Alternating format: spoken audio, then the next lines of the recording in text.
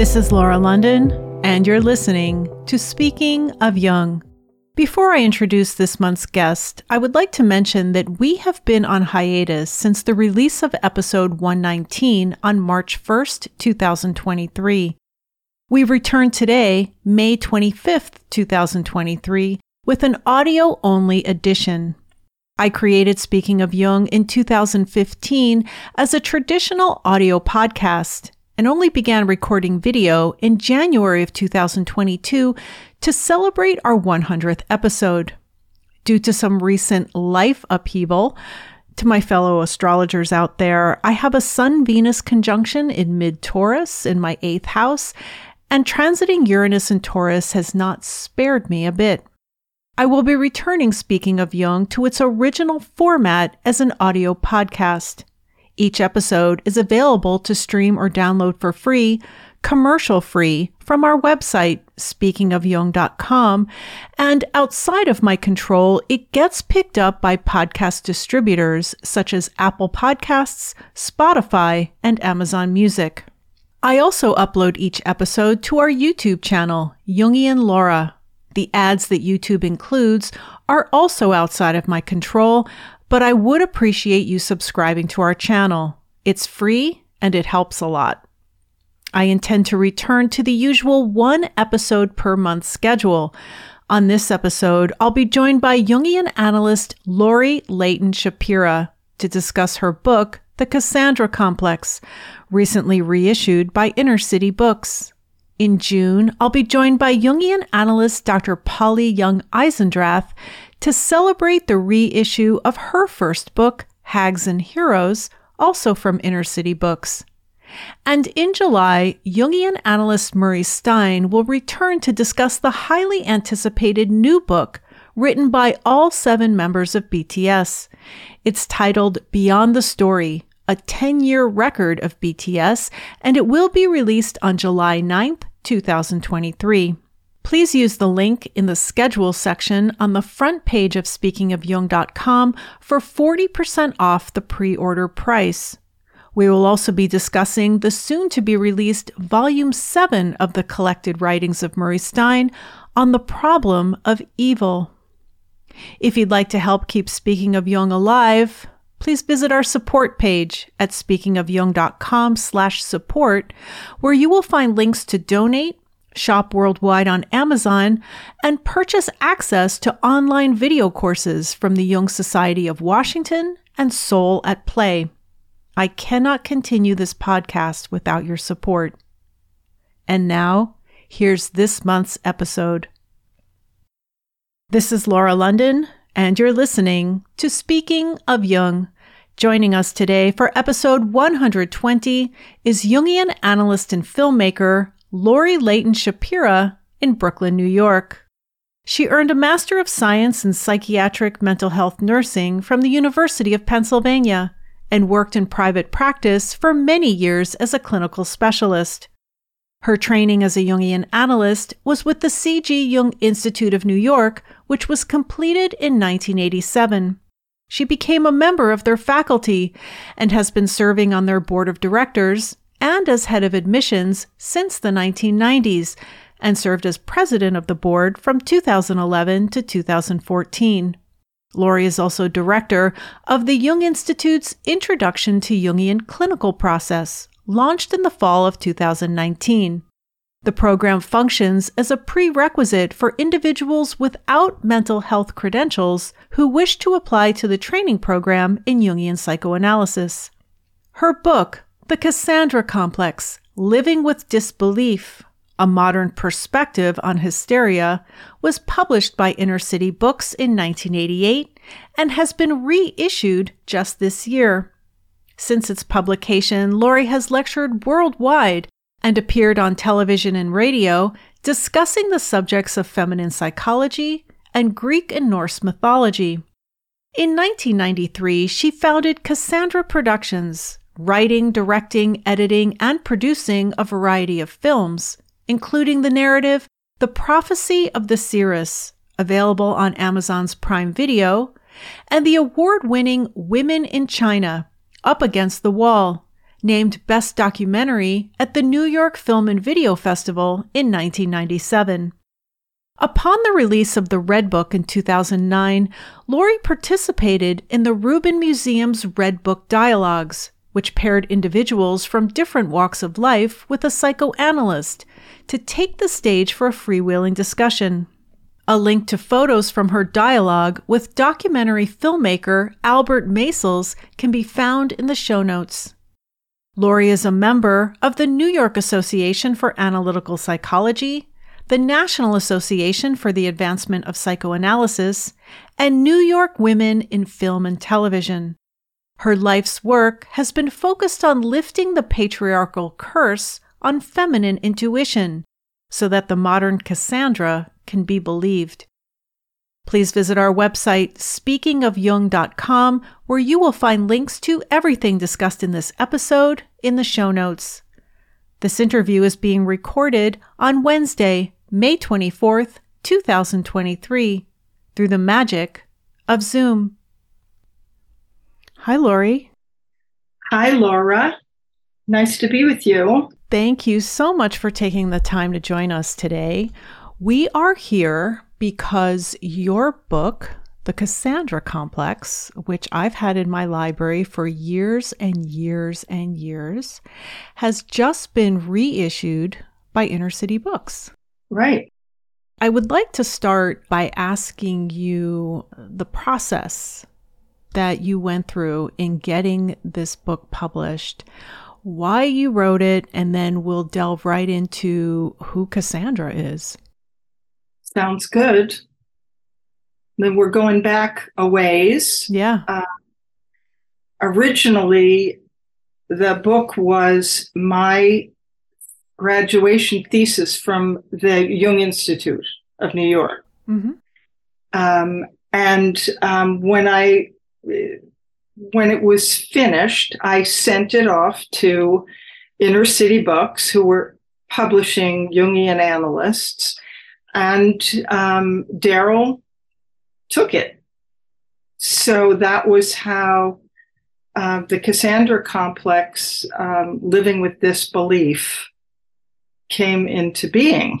And that was back, in the 80s, mm-hmm. maybe 1988. Had you known Daryl at the time? No, but somebody recommended that I publish the work, and so Daryl was Inner City was one of the publishing houses that I actually was the first one I sent to, because it seemed like the obvious. Yeah. Yeah. So I guess he liked it. I don't remember. That was a long time ago. Well, he must have liked it, because from what I hear, he did not publish everything that he was sent. Okay. Yeah. So this was your thesis from your training at the Jung Institute of New York, and it is titled The Cassandra Complex. So let's begin with, who was Cassandra? Okay, mythologically, I mean, maybe I can also tell you how the idea started. Yeah. While I was in training, because at the Jung Institute of New York, there are two phases of the training, and once you pass your mid-training exam, then you start thinking about your thesis. And so somewhere during that period of time, two of my patients dreamt about Cassandra. Mm. And I didn't know much about that mythological figure, but I looked it up and started researching the image, the archetypal image, and worked on, I was sort of longitudinally worked on these two cases to see if there was anything in common psychologically between these two women. And I found that they were both hysterics, diagnosable hysterics. Mm-hmm. And so that sort of was the beginning of my research. And I discovered soon after that I had very much the same kind of psychology as these two women. So not only was I following their cases, but I was following my own case, Mm-hmm. which was very helpful from the inside out. Yeah. And so it took a couple of years really for the whole process to unfold, and the writing began. So what did you uncover about the mythological Cassandra? Okay, well, that was the easy part, really, because who is Cassandra? You look it up in graves or mythographers, and Cassandra was a figure from the Trojan War. She was the daughter of Priam and Hecuba, who were the king and queen of Troy. And there are several stories that tell how she got her capacity to see and know things, related to Apollo, who saw her and liked her, and he had a propensity for seeing and liking girls. And so he gave her the gift of prophecy, but then she had second thoughts about her part of the bargain, which Apollo exacted from his conquests. And so she reneged on her promise to sleep with him. And so he cursed her so that her prophecies would not be believed. And that's the Cassandra archetype, is the intuition, medial intuition that goes unbelieved. Your book is titled The Cassandra Complex. So how did you get the idea to use Cassandra to name this complex after her? I mean, so we should probably, for some of the listeners that might not be familiar with the Jungian concept of the complex, would you briefly tell us what a complex is? Okay, briefly. Okay, so a complex forms when there's an archetype that then accrues psychic material around it. That's sort of the way psyche fleshes out. There's a potential, an archetypal potential, a sort of archetypal meaning this sort of universal potential that we are all born with. And then our experiences, our personal experiences, create complexes around the archetype. It sort of fleshes out the archetype. So, for example, we're all born with a mother archetype potential in us, and our experience of our mothers, our personal mothers, will create through our experiences of our mothers, we will experience the mother archetype, and it can be very positive or very negative or some combination. So there's a potential in us for medial intuition. And depending on our experience of that archetype, we will have an experience of that archetype. And in our culture, which does not value medial intuition, often a very negative experience. And that's why we call it a complex, because the experience that accrues around the archetype creates a complex in our psyche that is a pattern that we, each of us, will live out in our lives unless we are able to kind of unravel the experience around the archetype. Well, I'd like to jump in here because you've used the word medial a few times and it runs throughout the book. And right. I actually was not familiar with that term, medial. So what does that mean exactly? It has to do with mediumship. Okay. It has to do with being porous to information that comes through our really feelings, can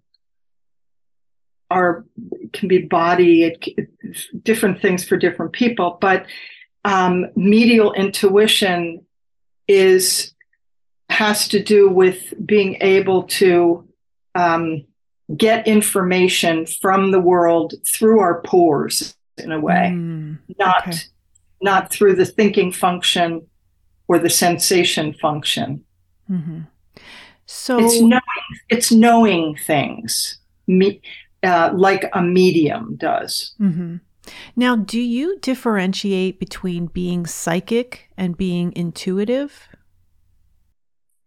Well, being psychic is very close to being medially intuitive. Okay. So you don't there's really no differentiation between the two. It's pretty much one and the same. I would say so. Yeah. Mm-hmm. Yeah. And this, whereas intuition tends to have a kind of airy quality to it. Mm-hmm. Whereas psychism or medial intuition, it often comes through the body or the emotions. Mm-hmm. So now, how does Cassandra fit in? It's the myth of her story, right? Her experience with Apollo and her tragedy. And so the book opens with the myth and tragedy of Cassandra and Cassandra's wounds. Mm-hmm. Hysteria comes into play here. And something I just want to add that I found interesting is that you mentioned that hysteria still exists today. And Freud's treatment of hysteria is still practiced today. Is that still the case? I'm not sure exactly what you're asking. Are you asking if hysteria exists today? Yeah, we don't hear that word a lot anymore. Right. It became, hysteria, the study of hysteria was really the beginning of the school of psychoanalysis. Mm-hmm. It was Freud's study and some of his colleagues studying this phenomenon in women. Now, does it look the same now? Do hysterics look the same now than they did 150 years ago? No. Mm-hmm. No, it takes different forms through history, which I delineate in the book. Mm-hmm. I track hysteria through actually the 2,000 years of 4,000 years of the patriarchal era. And it I would say it is a patriarchal phenomenon, because what I found was that it really has much to do with this medial intuition that is afflicted, that is not healthy in the feminine, in women. Because it's not valued in our culture. Not valued, it's actually repressed. Yes. And so it comes out in different forms through history. But certainly hysteria was the way that it became known to our culture. back in the 1800s. These hysterical women screaming and yelling and flailing their arms and that. We don't see that anymore. I mean, occasionally we might. Sure. But mostly it's more has to do with a kind of expressiveness that it has to do with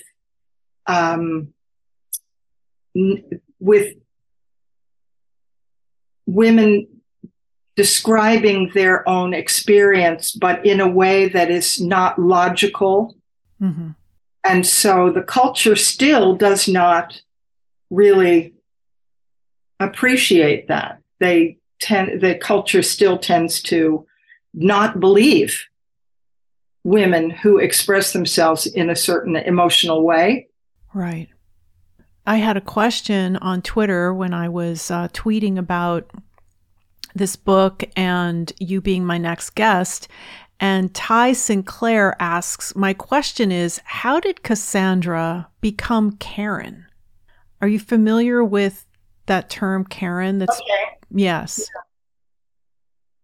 Well, maybe, Karen is in our culture.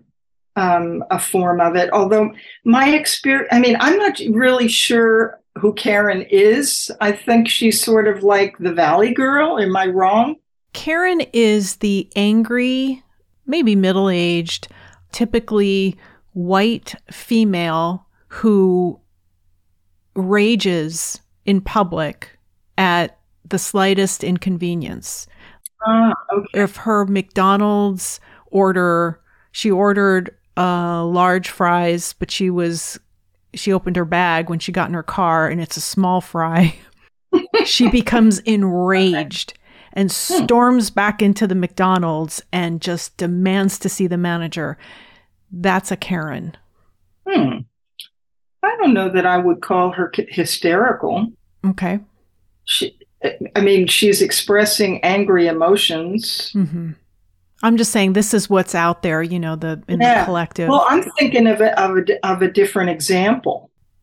How about, like in our very recent past, how about the whole E. Jean Carroll trial? Okay, I'm not familiar. Tell us. This is the woman who accused Donald Trump of raping her. Ah. The trial came up a few weeks ago, and it's still on the news, in the news cycle. Is she acting in a hysterical manner? Not at all. Not at all. Okay. Is she being accused? Is nonetheless being accused of being crazy. Mm-hmm.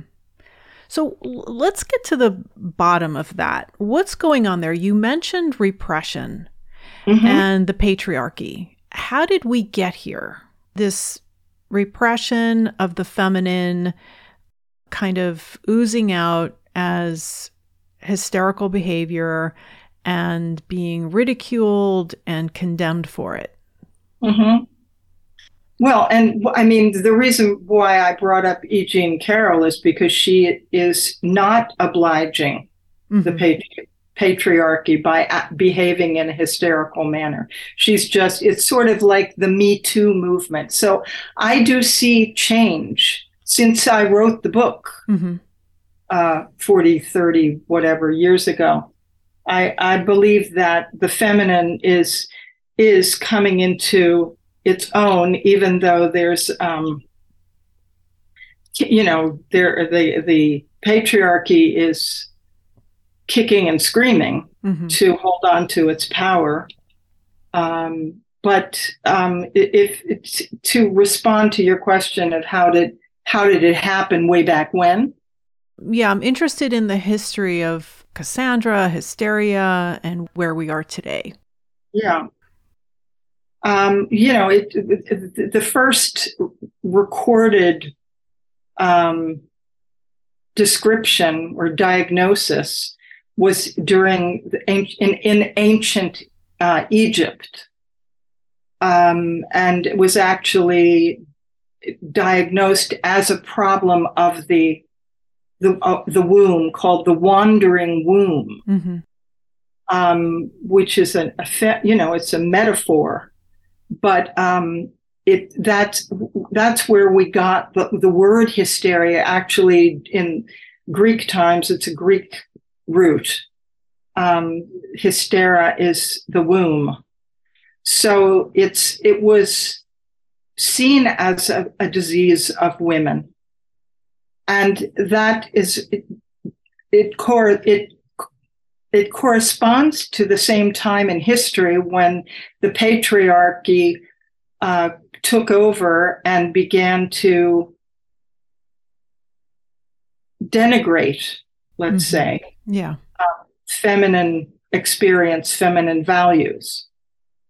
And so right there you get this material that's being suppressed, repressed. Like you said, it's going to kind of ooze out in various symptoms.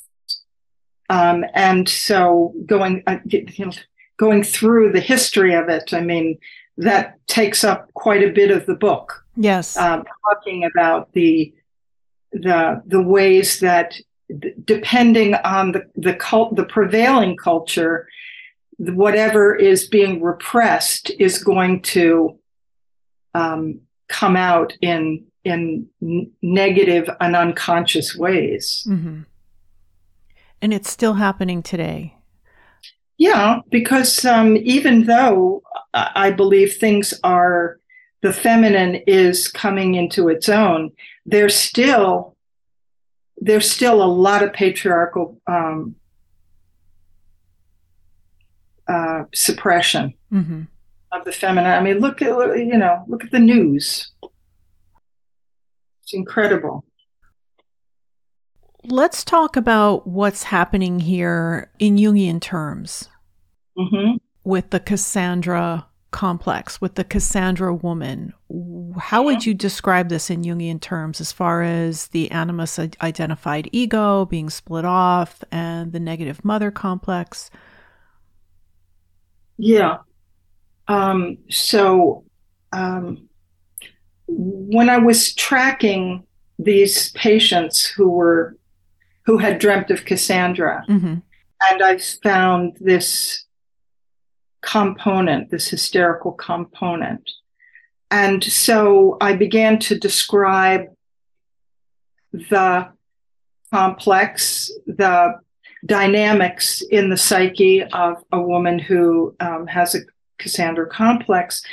I mean, you often find a woman who has done okay in their life, in school. They've developed a kind of an animus that can get along in the world. But then what happens is that if there is some influx of unconscious material, either something happens that the woman cannot process, or some feelings come up that overwhelm her, she falls apart.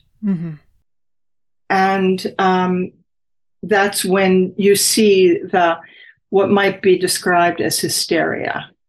She'll talk about her experience in a way that the patriarchal mind doesn't understand it, doesn't even understand what she's talking about. Because it's usually highly emotional and actually intuitive. She's experiencing things that perhaps are not apparent on the surface of things, or that perhaps haven't even happened or manifest yet. So she falls into the complex at that point.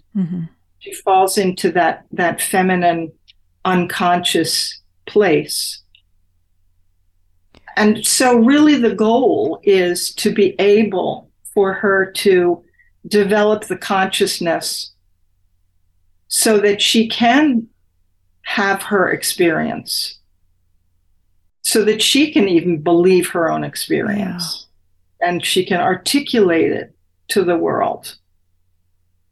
And so women who are medial, who embody this undeveloped medial intuition, or maybe it is developed, you say that they learn to hide it or use it to shapeshift.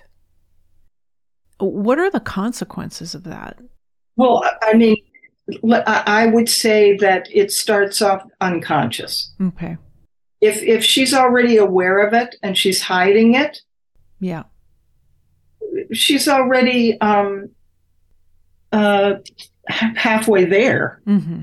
Because sometimes it's better to just keep it to yourself until the right moment, so that you will be believed. The other half of the book, besides the history, is a description of the process of this material becoming more conscious. Mm-hmm. So that at the end of the process, if there's such a thing as the end of the process, right, the woman does believe her intuition. She's not overwhelmed by the experience anymore. She's developed an ego that can hold and process what she's experiencing, mm-hmm. and even be able to speak about it. This component of not being believed by the culture, the environment, the people around you, right? That's kind of a consequence of society. But if we believe ourselves, we don't need them to believe us. Right. And the acting out. I mean, mm-hmm. Yes. Yeah, definitely. That's the crucial component, that the woman herself believes what she's experiencing. Mm-hmm. Now, it's the icing on the cake is if the world can believe what she's saying, because the world can benefit from her knowledge, her wisdom. Just as an aside, I find it very interesting. You discuss Apollo and Artemis in this book, and NASA has named their missions where we're actually going back to the moon. It's been over 50 years now since an American has landed and walked on the moon. Right. The new missions that they're preparing for, these will be 4 individuals. The Apollo missions were 3 individuals. They were all men. Now the first woman to land and walk on the moon has already been named, and these are the Artemis missions. So we have Apollo and now Artemis. So I keep seeing, because I follow NASA pretty closely, I keep seeing that name, and she's out there now. Yeah, that's great. I mean, I that there's meaning to that, isn't there? Yeah. Going back to the complex and the negative mother complex, how does specifically the negative mother complex figure into Cassandra? Well, the negative mother complex constellated again at the time when the patriarchy came into its power, because the feminine became negativized. Mm-hmm. And so all of us born prior to probably 2000, we all have negative mother complexes because the feminine has been denigrated and depotentiated. And so the feminine manifests in a rather negative way. And so the process that I delineate has to do primarily, first of all, there's a regression back to the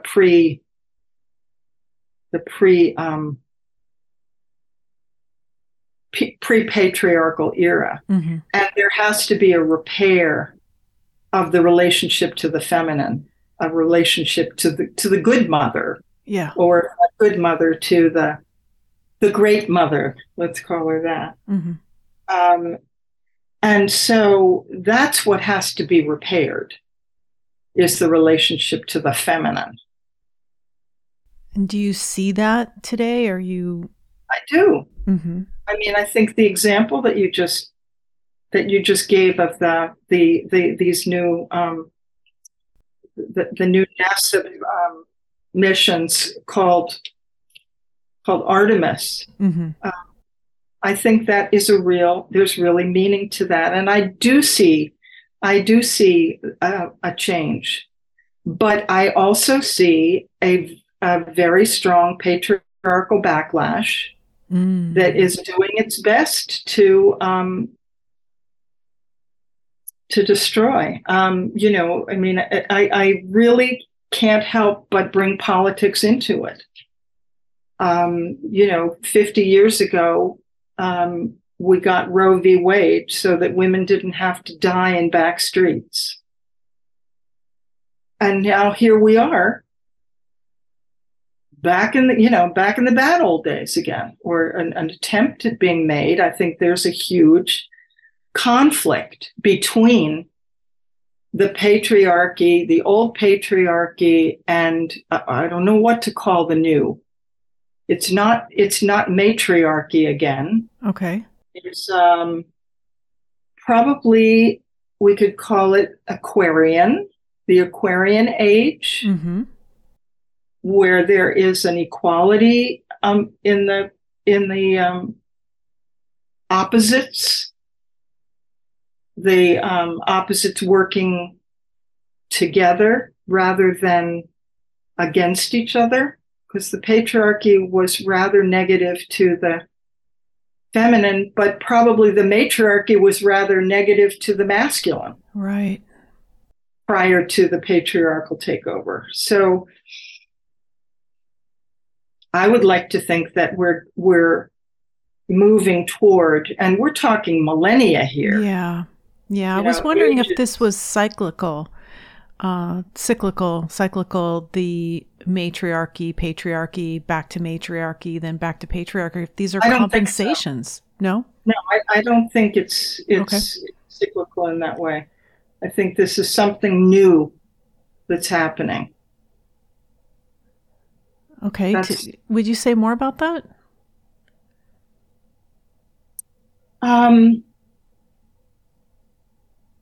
Yeah. I mean, now you're hitting me in my own not Cassandra complex, but my own intuition about things. Okay. And I have my own thoughts and feelings, but I don't see us moving toward matriarchy, although it may feel that way to the patriarchy, because they have a lot to lose. Mm-hmm. They have been in power for 4,000 years. And they're losing it. And they're not happy about it. Mm-hmm. So they would attack the feminine is coming up, no question. But it doesn't have to be at the expense, right, of the masculine. Right. Yeah, they don't know that though. They don't know that. And they're afraid, but God forbid they should say, I'm afraid. Yeah. Because that would not be patriarchal value. Not allowed to be afraid of women. Right. I mean, women are afraid of men and men are afraid of women, but can we get over it and get on with it? And with an attitude of, you've got something to teach me, I've got something to teach you. And if we work together, wow, what a concept. You mentioned that Cassandra was a prophetess, a seer. And when I was reading the introduction, I mentioned your production company, Cassandra Productions.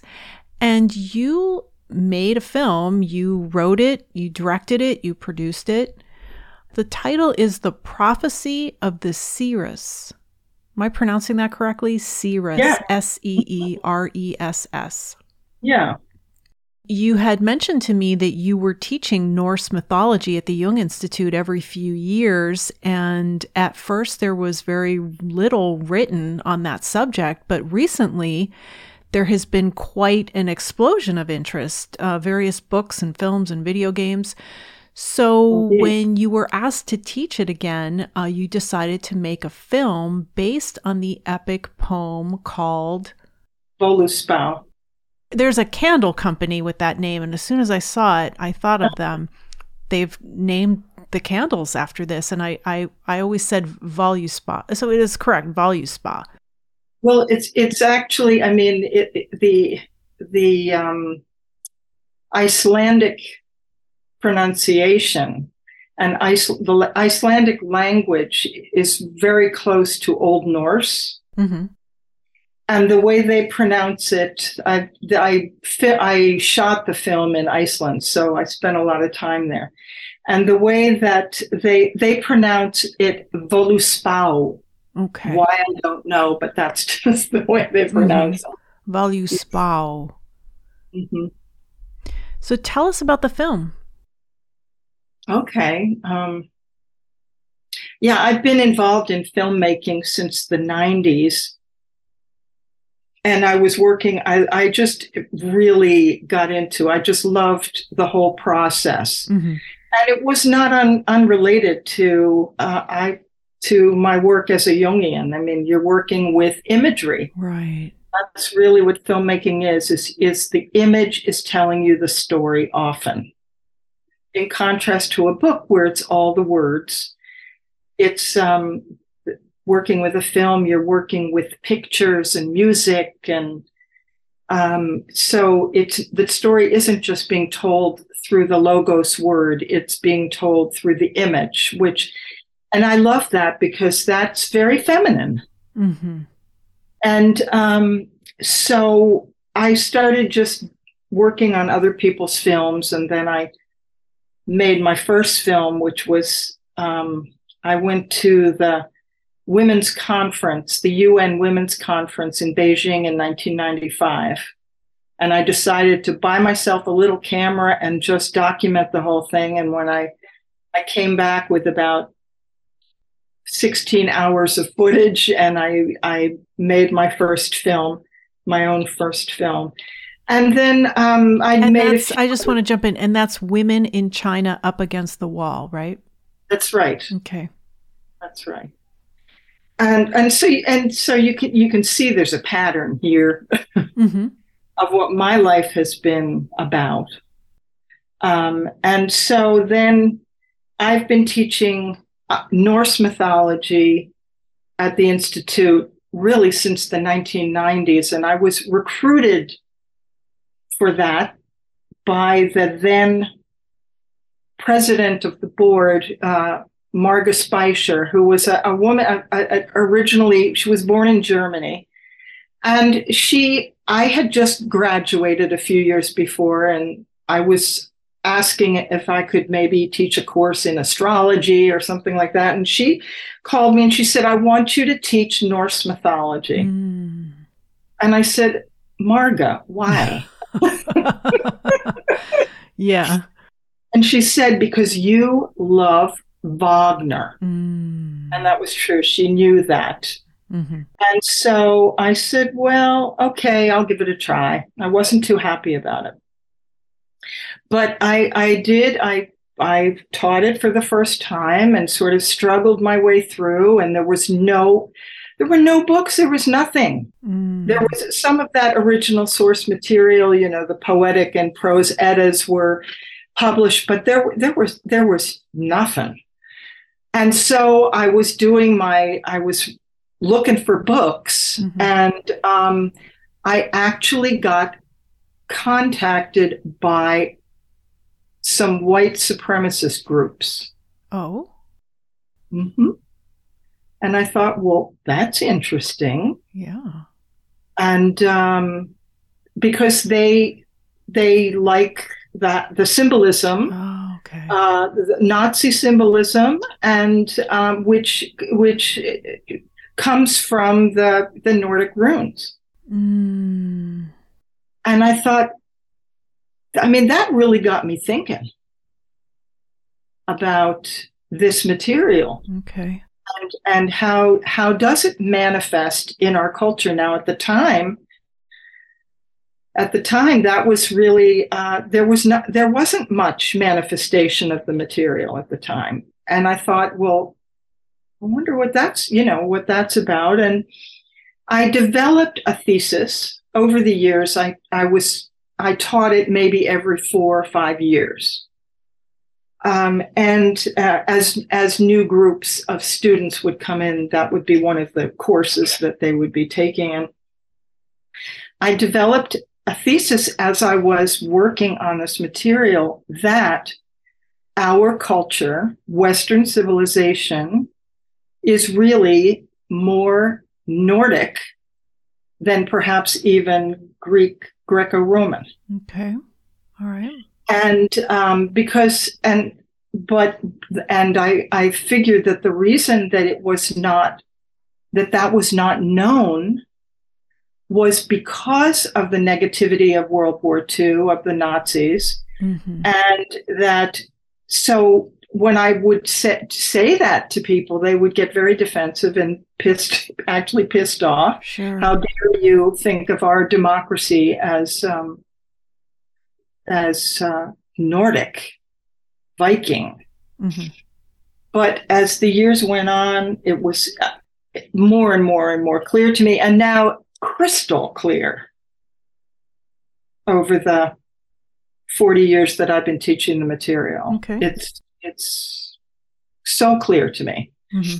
And when I was asked to teach again, the next cycle, and I guess we're going back to probably 2008, 9, something like that. And I was asked by the then chair of the curriculum committee if I would be ready to teach again. And I just blurted out, and I said, yes, and I'm going to make a film. Oh. And so very Cassandra. So it was like, who said that? You know? And I thought about what I said, because I believe I believe my blurts mm-hmm. now mm-hmm. after all these years. And I chose this Edda, this epic poem, Voluspa, and I decided I was going to make a film about that. Now, the Voluspa is the first poem in the Poetic Edda, which is a compilation of myths and sagas from the Old Norse. And Voluspa means the prophecy of the seeress. And the seeress was a very important figure in Norse mythology.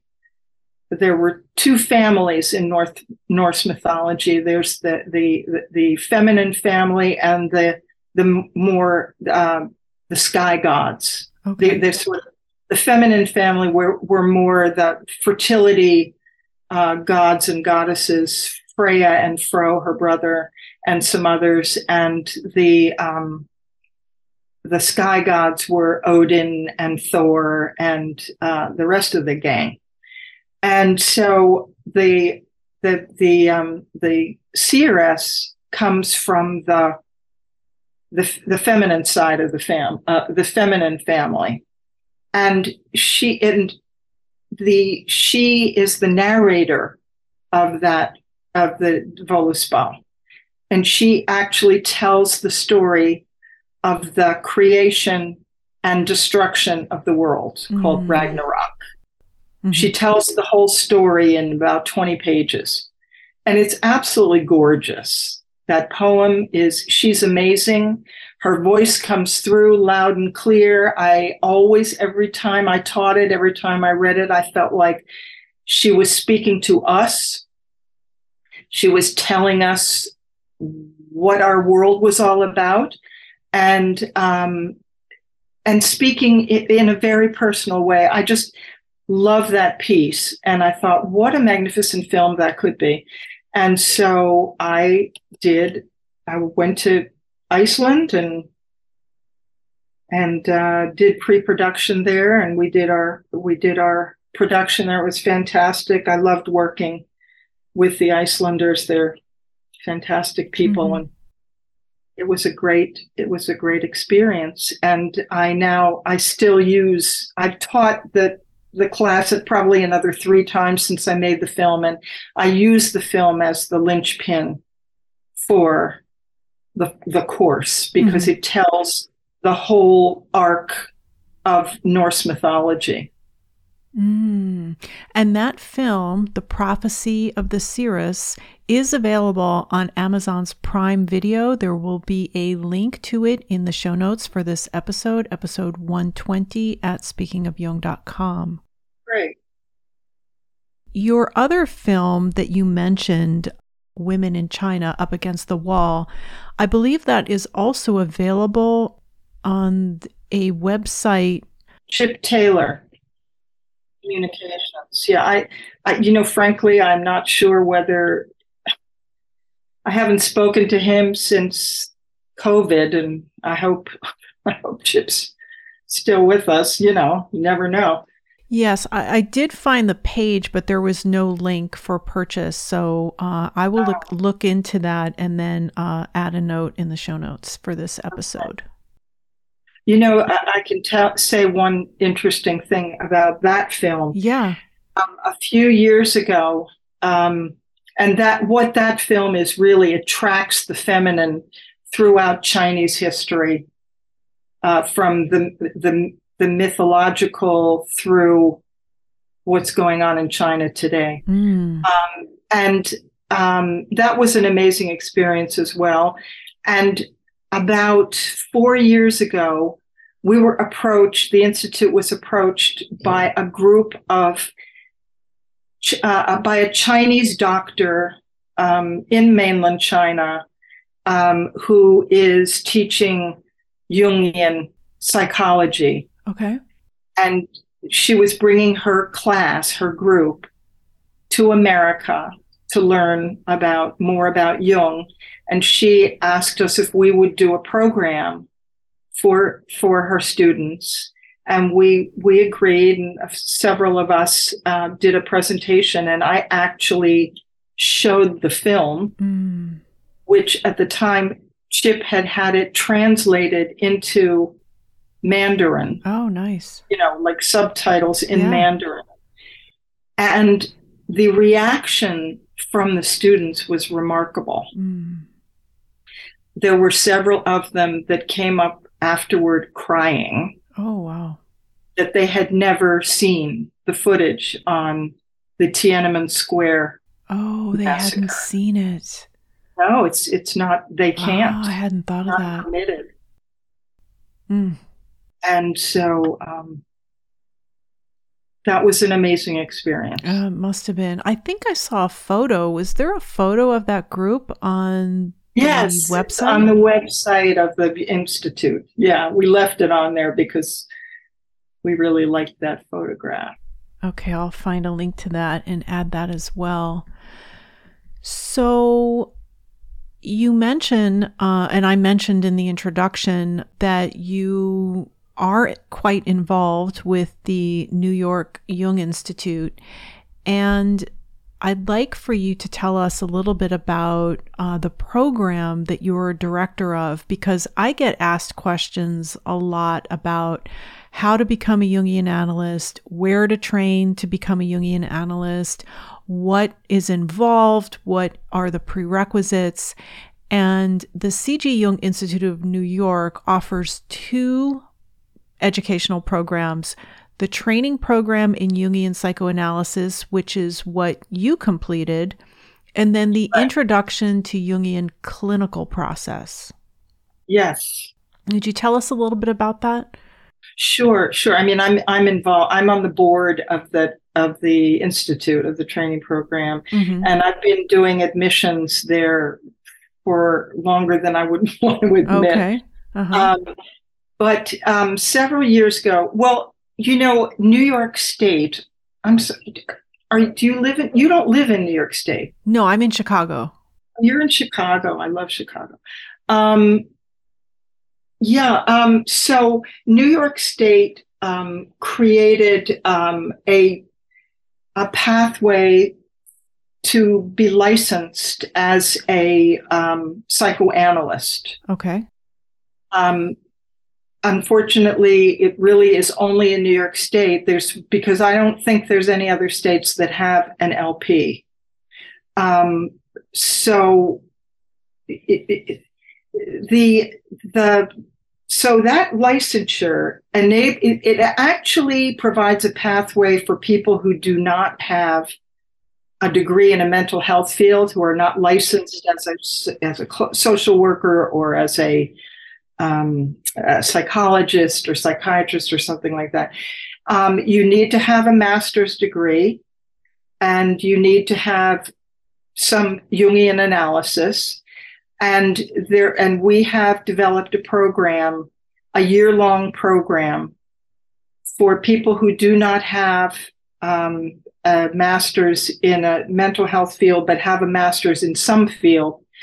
And it provides this introductory program, provides 4 courses, 2 in the spring and 2 in the fall and 2 in the spring.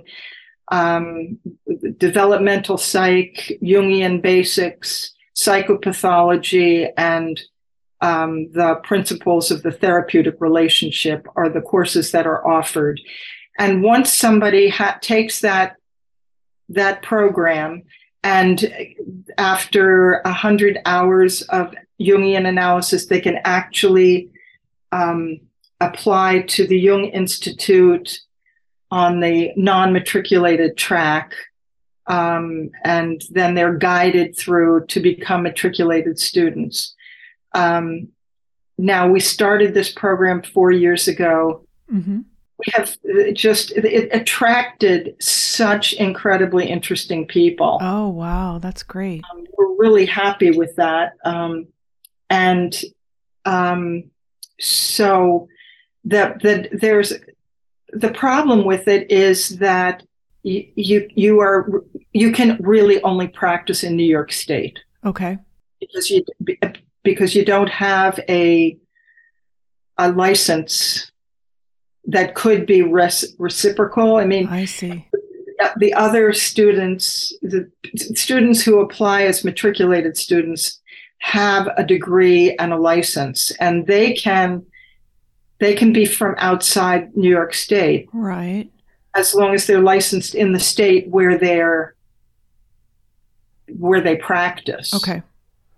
And so their LP, they can practice Jungian analysis outside of New York State, but without a degree, you really have to be practicing within the New York State.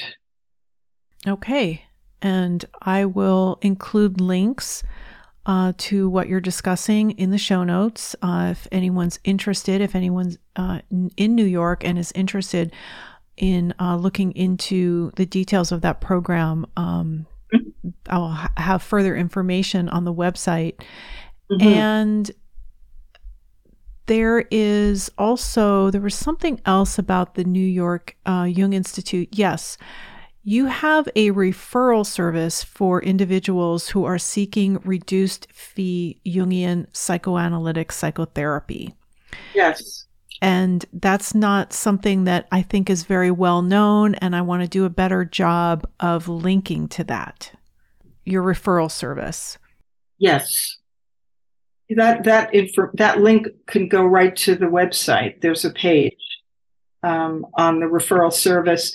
Yeah, our students get their clinical experience in the referral service clinic.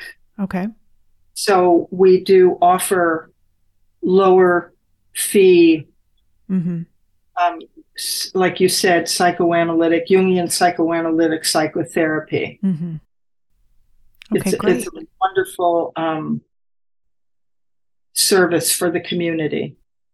Before you entered the training program, you had a master's degree in nursing, but it was a Master of Science in nursing. Yeah, I had a nursing license, and I had a master's in psychiatric mental health nursing from the University of Pennsylvania.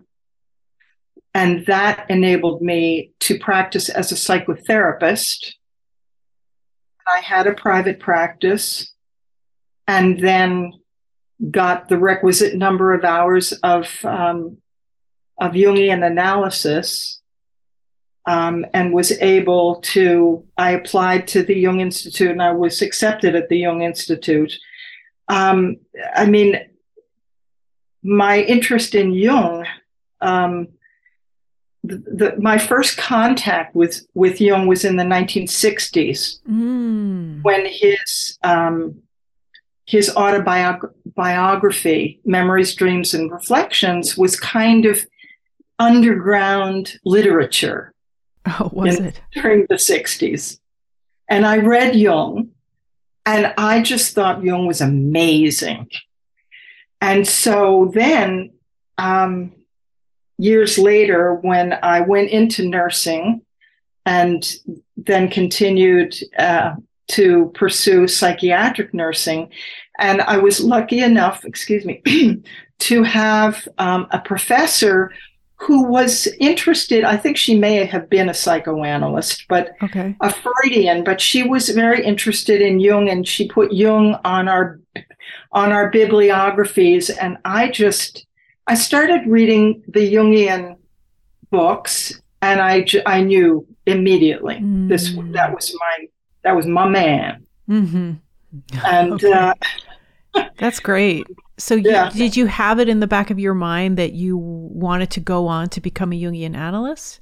Yes, but it didn't occur to me until I was well into my master's, my graduate school, when I found out, actually, I read an article by a woman named Gertrude Ujeli, and it said in her blurb that she was training to become a Jungian analyst. Mm-hmm. And I thought, oh my God, you could become a Jungian analyst? Uh-huh. And so I called the Jung Institute at the time, and I told the woman, I said, I'm a blah, blah, blah, and I'm interested in becoming a Jungian analyst. And she said, well, how many hours of Jungian analysis do you have? And I said, oh, you need Jungian analysis? And I could just hear her eyes rolling up in her head, another dopey person, not knowing anything about anything. But I just felt it, Yeah. I wanted it. And I thought that was my path. I just knew that was my path. So that was the beginning. That's great. And that was 50 years ago. And you're still at it. That's great. Well, I'm really glad that the book is basically, it's back in print. Inner City Books, when Daryl passed away, just had a little bit of a lull. It never went away, but they're bringing back some of the books that kind of, I guess they ran out of, and so they needed to be reprinted. And I have had your book for many years. And when Scott Milligan mentioned to me, when I saw him in Toronto a few months ago, that was one of the books that was coming back, I got so excited and wanted to talk to you. I appreciate your doing this for the Jungian world. Please look for Laurie's book, The Cassandra Complex, Living with Disbelief, A Modern Perspective on Hysteria. It is currently available from Inner City Books. I believe it will soon be available on Amazon, and they are also coming out with an ebook version very soon. Thank you again, Laurie. Thank you, Laura. Please visit our website, speakingofjung.com, for more information on everything discussed in this episode. There you will also find all of the previous episodes of this podcast, available to stream or download commercial-free. This podcast is also available on our YouTube channel, Jungian Laura. With special thanks to Scott Milligan and Liz Jefferson at Inner City Books, and in memory of Daryl Sharp, I'm Laura London, and you've been listening to Speaking of Jung.